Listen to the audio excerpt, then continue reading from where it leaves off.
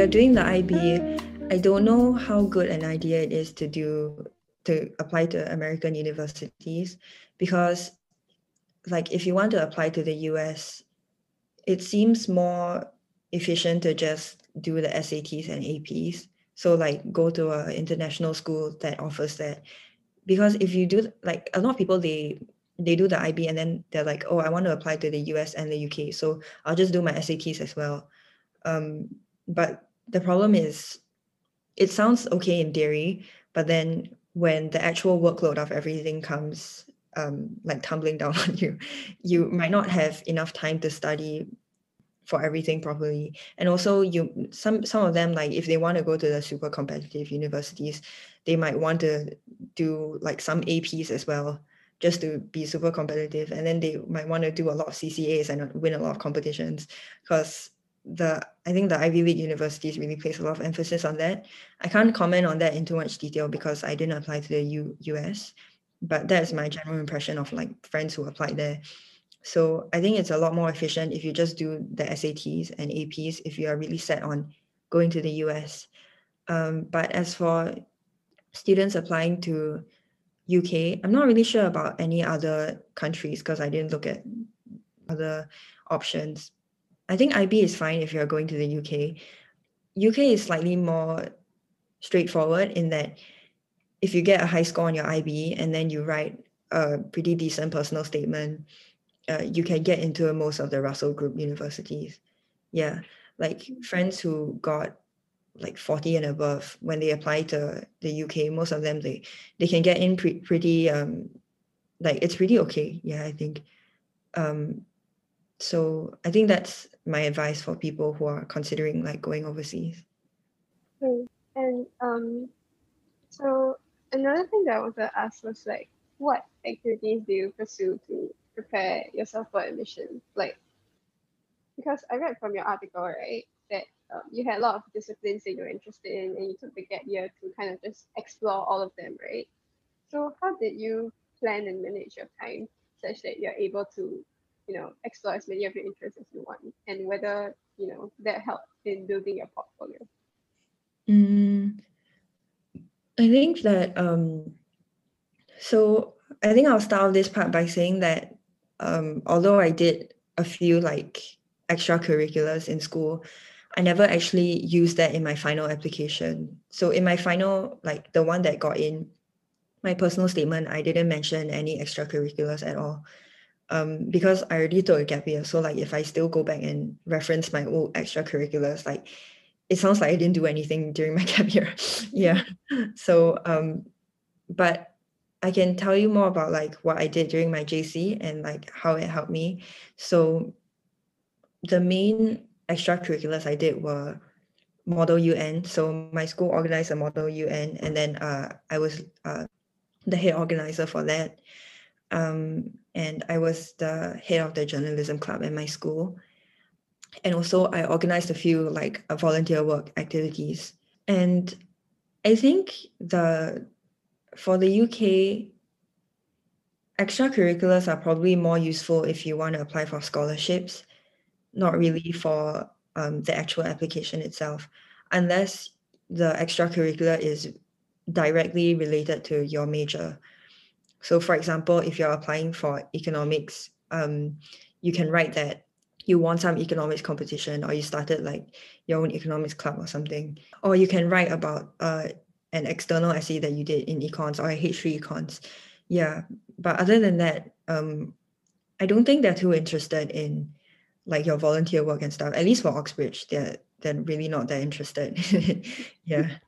Okay, so other than that, so do you think like the things that you did during your gap year would have, helped to build up your portfolio for your admissions into Oxford? During my gap year, like a really common question I get asked is like, what did I do? And then I would just tell the person like 90% of what I did was just read and expand my knowledge and think about the subject. And then they'll be like, no, but like, what do you do? I'm like, no, like I just read. Because for Oxbridge, like that's really all they're looking for. They're looking for people who are really interested in the subject and can think really well about the subject. So there are three factors that go into the applications process. One is the admissions test, and then your written essay, and then also an interview. So like all three components are about like directly related to the subject. So the admissions test is like for history, it's a source-based analysis, but it's like a lot more complicated than the ones we get in school because it's from like a random historical period. And then the question they ask is like very general, and then you have to sort of like infer from it and narrow down to what you want to say. So I spent a lot of time practicing on that as well. And then for the interview, that one's more difficult to prepare because it's actually pretty impossible to prepare for entirely. But what one can do is choose a few areas of like history and politics or whatever major you're applying for that appeal to you. Because for history, there are so many periods and so many themes that you can discover and explore. So just choose a few that you want to so-called specialize in, and then analyze those really deeply. And what you're trying to get from that experience is just the ability to think deeply and think in a very like multifaceted way about a certain historical topic. Yeah, and you would use that same kind of thinking during the interview. Yeah, I wouldn't say I did anything very extraordinary. It's mostly just like sitting down and reading. Yeah, it sounds very boring. I know it's a very boring answer, and no one likes to hear it. And another thing is that if hearing that doesn't really appeal to you, then maybe Oxbridge is not really like the best choice because it is a lot of reading, and it's a very academically based course. Yeah, but at the same time, it doesn't mean that like I hear a lot of people say like, oh, I got rejected and I'm not good enough for Oxford, but it's sort of like the other way around. Like Oxford doesn't fit what you want out of life and out of your experience. Yeah, so it's another way to see whether you would like that kind of studying rhythm and environment. Yeah. So mostly like the preparations that you did for like your Oxford admissions was mostly just, reading the disciplines that you're interested in and analyzing them. Is that correct? Yeah, I would say those are the things that were helpful in the application, but all the other things I did during my gap year were helpful to me, but not for the application. Yeah. So actually during your gap year, right, did you ever consider taking up internship? Um, I actually didn't really consider taking up internships because one was because of COVID, so I didn't really want to go out so often. And secondly, because I found myself really occupied with other projects that I was doing and also taking a lot of courses and thinking about my future career and then taking courses related to that career option. So yeah, in terms of internships, I was thinking about like leaving those to the next year, which is this year, like leaving those to 2021. Yeah. Mm. So I read from your LinkedIn profile Oh, as no, it's well okay. I do that too. that you're like a marketing strategy intern, right, at Yeah. Inxia Language School. Yeah. So how is it like, if you don't mind me asking? It's mostly like actually it's mostly coordinating with many stakeholders about like what they actually want out of the marketing campaigns. Like for example, I might come up with a certain kind of brand strategy, and the people working at Tianxia might be like, oh, that totally is like off brand for us. We don't want to do that. Or also sometimes you come up with like a marketing calendar that fits them and then they think it's a good idea, but then they don't have enough resources and manpower to continue that marketing campaign after I've left. So it's a lot of like thinking about how to integrate your creative and copy with the current systems that are present in the company and learning that just because you can imagine something doesn't mean it can happen. Yeah. I see. So is your internship, like the current internship that you're taking, right, is it related to, your uni course or like any career options that you're considering at the moment? I think it is like tangentially related. The internship is actually ending. Well, it has already ended. I think I forgot to update my LinkedIn. Um, it's already ended, and then the one that I'm starting next week is more directly related. So that one is portfolio management. So that's one of the main like careers that I'm looking at. In terms of marketing, I wouldn't say it's a main skill that I would have. It's not really a main career that I want, like marketing, doing marketing for a company. But I think it's a very useful way to think about the world, because it's actually a very difficult job to think about like what people want and how people would react to a certain post.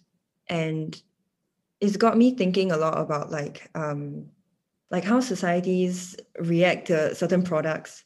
And then I went to research about a lot of historical advertising campaigns.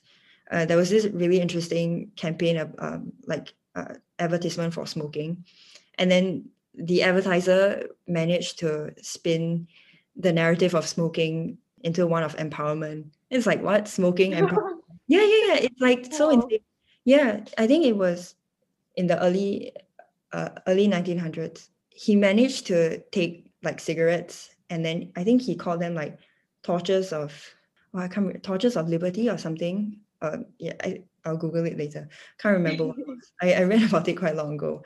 Um, and then he got a bunch of like female debutantes to light up cigarettes and stuff. I can't remember. Okay, I'm like making things up now. I don't want to make things up, but it is an actual ad campaign that happened. So it got me thinking about like how public opinion is like swayed by certain kind of messaging.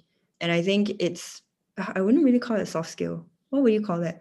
Like it's a skill that will help you in any industry that you go to, but it's not something that you can really write in your CV.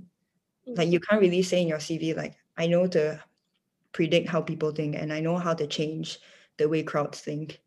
Well, I don't, but like even if you did, like you can't really write that in your CV. But then it would show in, like for example, when you're doing investments as a portfolio manager and stuff, like the stock market isn't really a reflection of the actual economy. I mean, it is partially, but really it's a reflection of like what people think of a certain industry or business. So in a certain way, like they're related, which is why like I think at this age, like specializing in one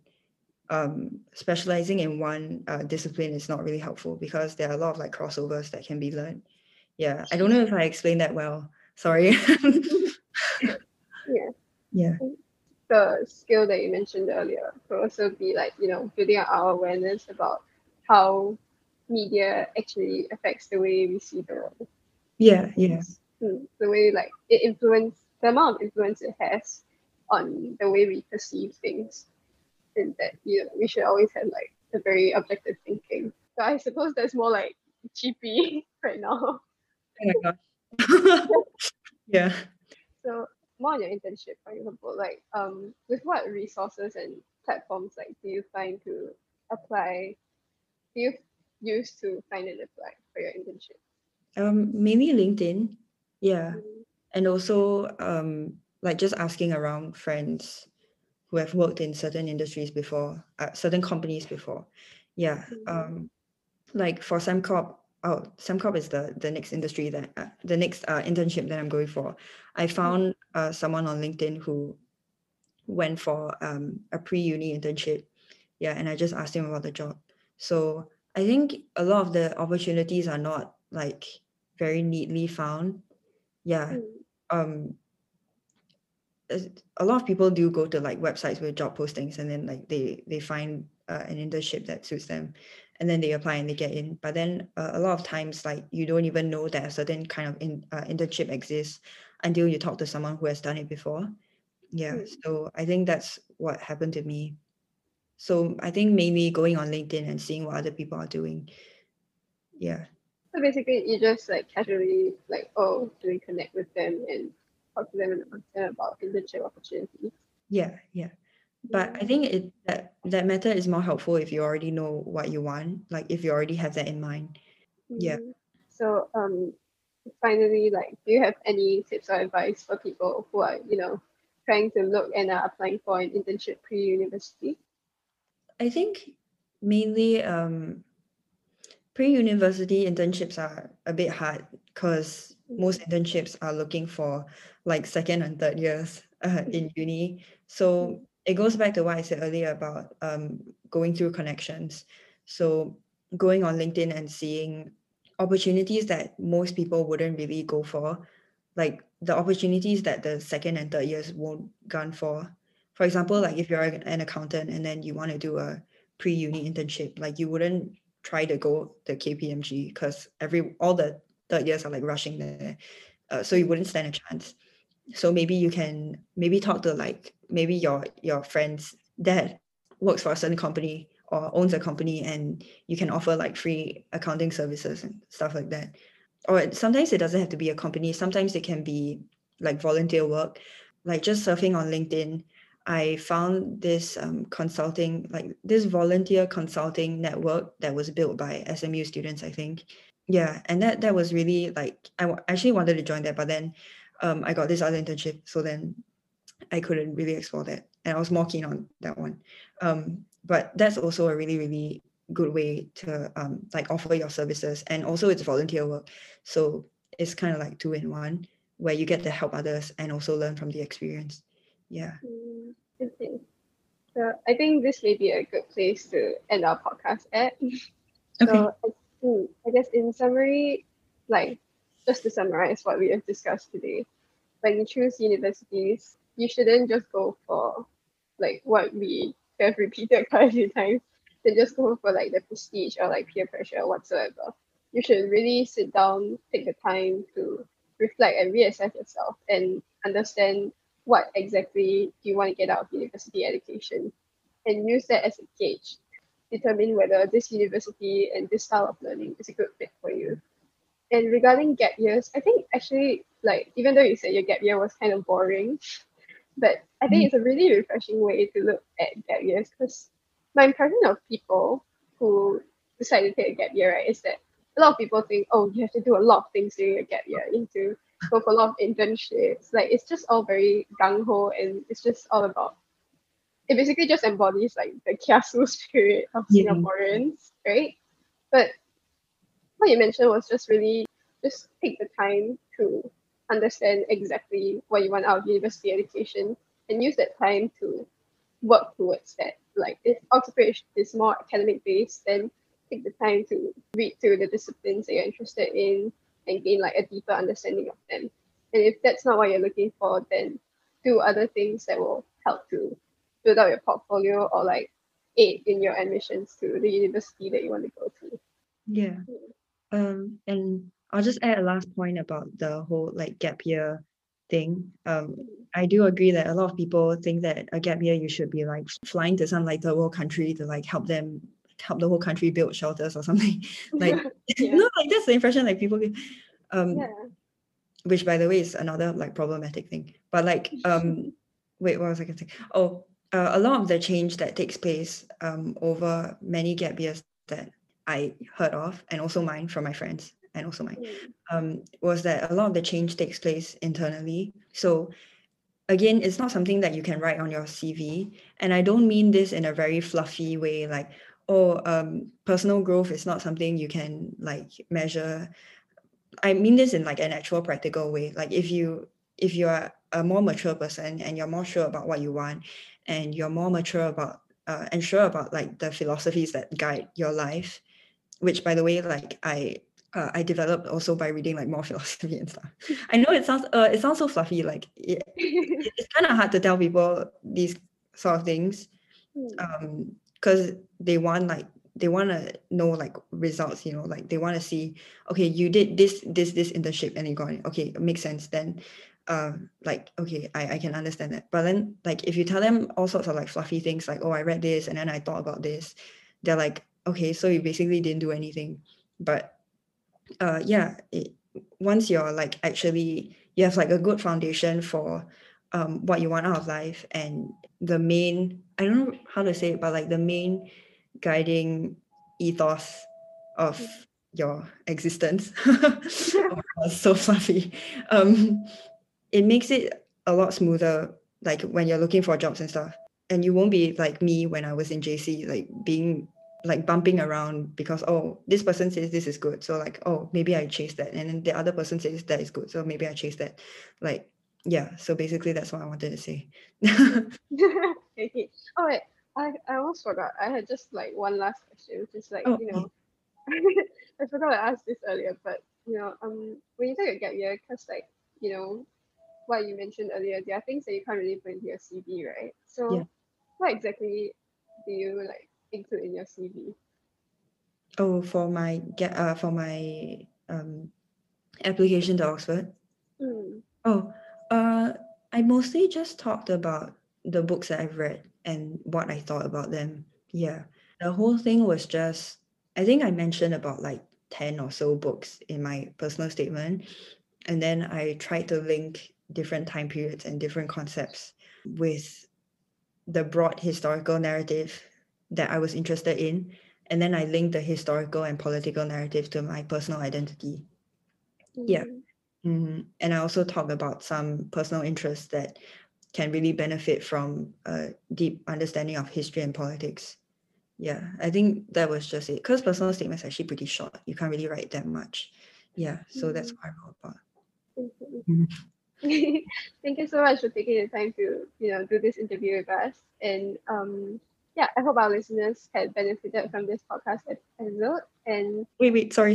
Can I add that like anyone listening to this podcast, don't take my word for like a concrete view of like applications to Oxbridge. Like, yeah, please consult other people as well.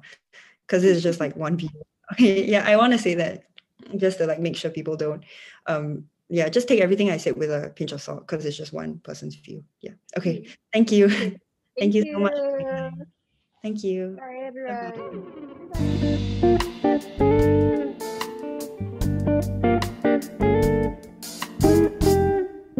Bye bye.